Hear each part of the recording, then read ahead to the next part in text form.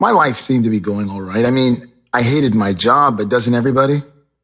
I had no friends to bug me with the troubles and dilemmas of their pathetic lives.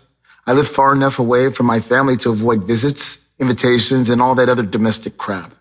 So I was okay, but I still couldn't sleep. Somewhere in the middle of the night, my thoughts kept returning to a single incident from my youth. I was 13 years old, and I was in the 8th grade.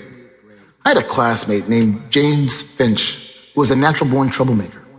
He wasn't a friend of mine. I had no friends. In fact, I had a couple run-ins with James before he was banned from the school bus. He had to walk home every day. Anyway, one day I missed the bus, and having to walk from school, I found myself trailing James by about 20 feet as he made his way to our shared neighborhood. We lived on the other side of the highway, so we had to cross by means of a pedestrian overpass. I was just starting up the incline when I saw James at the top, staring over the railing at the cars that were passing under. Suspended in his hands, he held a boulder the size of a bread loaf.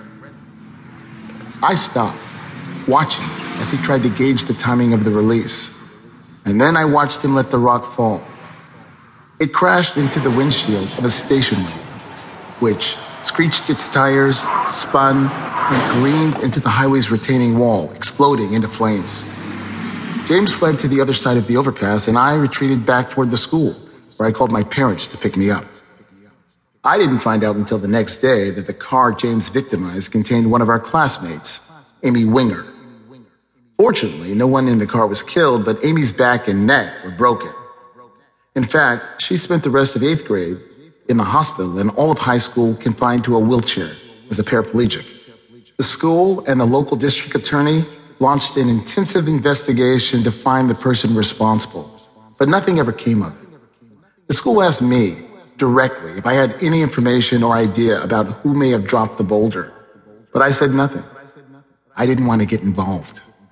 James Finch was stabbed to death during a knife fight when we were in the 11th grade, so I was the only person who knew what really happened. Amy lived with her parents until they died, and she died a year after that, when she was 23. I suppose it was a good thing. Who'd want to live to old age as a paraplegic?